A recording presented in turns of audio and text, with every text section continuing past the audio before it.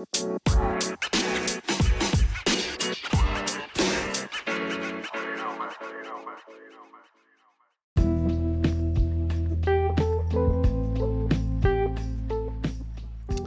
Vert.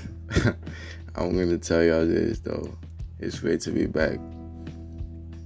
I know a lot of y'all got the memo, but we switched the content language para full English.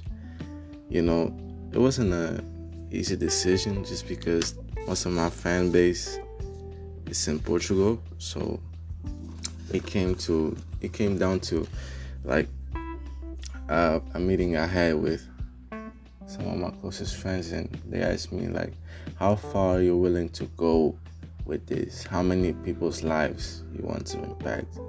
So I switched up because I want to reach more people. I want to make people feel understood, I got that on me.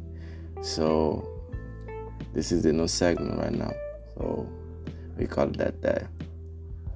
At the end of the day, I just want to share my personal experiences, like to make y'all feel like y'all not alone. No, I call myself a madman just because of that, but I really know how it feels not being understood, so I try to make the best to understand people and their reasons. It's like when some guys like ask me, "You don't hate anyone?" I was like, I don't, because to hate you, I would need to understand you.